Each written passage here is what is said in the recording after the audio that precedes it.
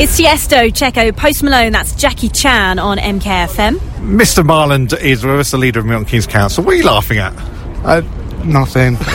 It's almost like you could hear the music. I can hear it. In your head. So we're here with City Fibre this morning. We've been talking all morning about the improvements that there's going to be over the next few years. What difference do you think it's going to make to you?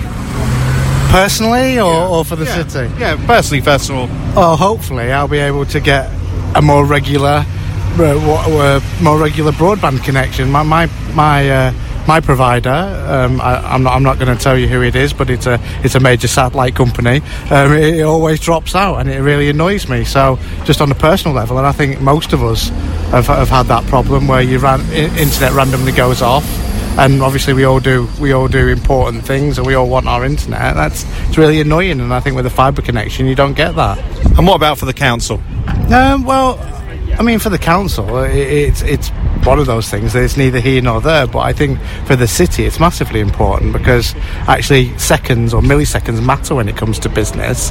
When we're talking about trades or we're talking about video conferencing or when we're talking about things like that, actually that's hugely important, and the fibre optic network will be massively important to getting businesses to come move to Milton Keynes and actually invest here in Milton Keynes, create jobs, and that's good for the council.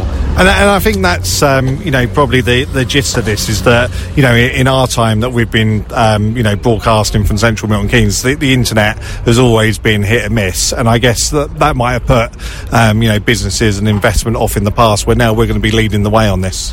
It's the number one thing, would you believe, that stops companies coming to central Milton Keynes and Milton Keynes in general. I know we talk a lot about parking and things like that, but actually when you talk about connectivity in central Milton Keynes and the fact that the average broadband speed is something like 2 megabytes in the city centre, that's not good enough for a modern business, and it needs to be faster, and it will be faster with the new fibre optic network we're putting in. All right, thanks for talking to us this morning.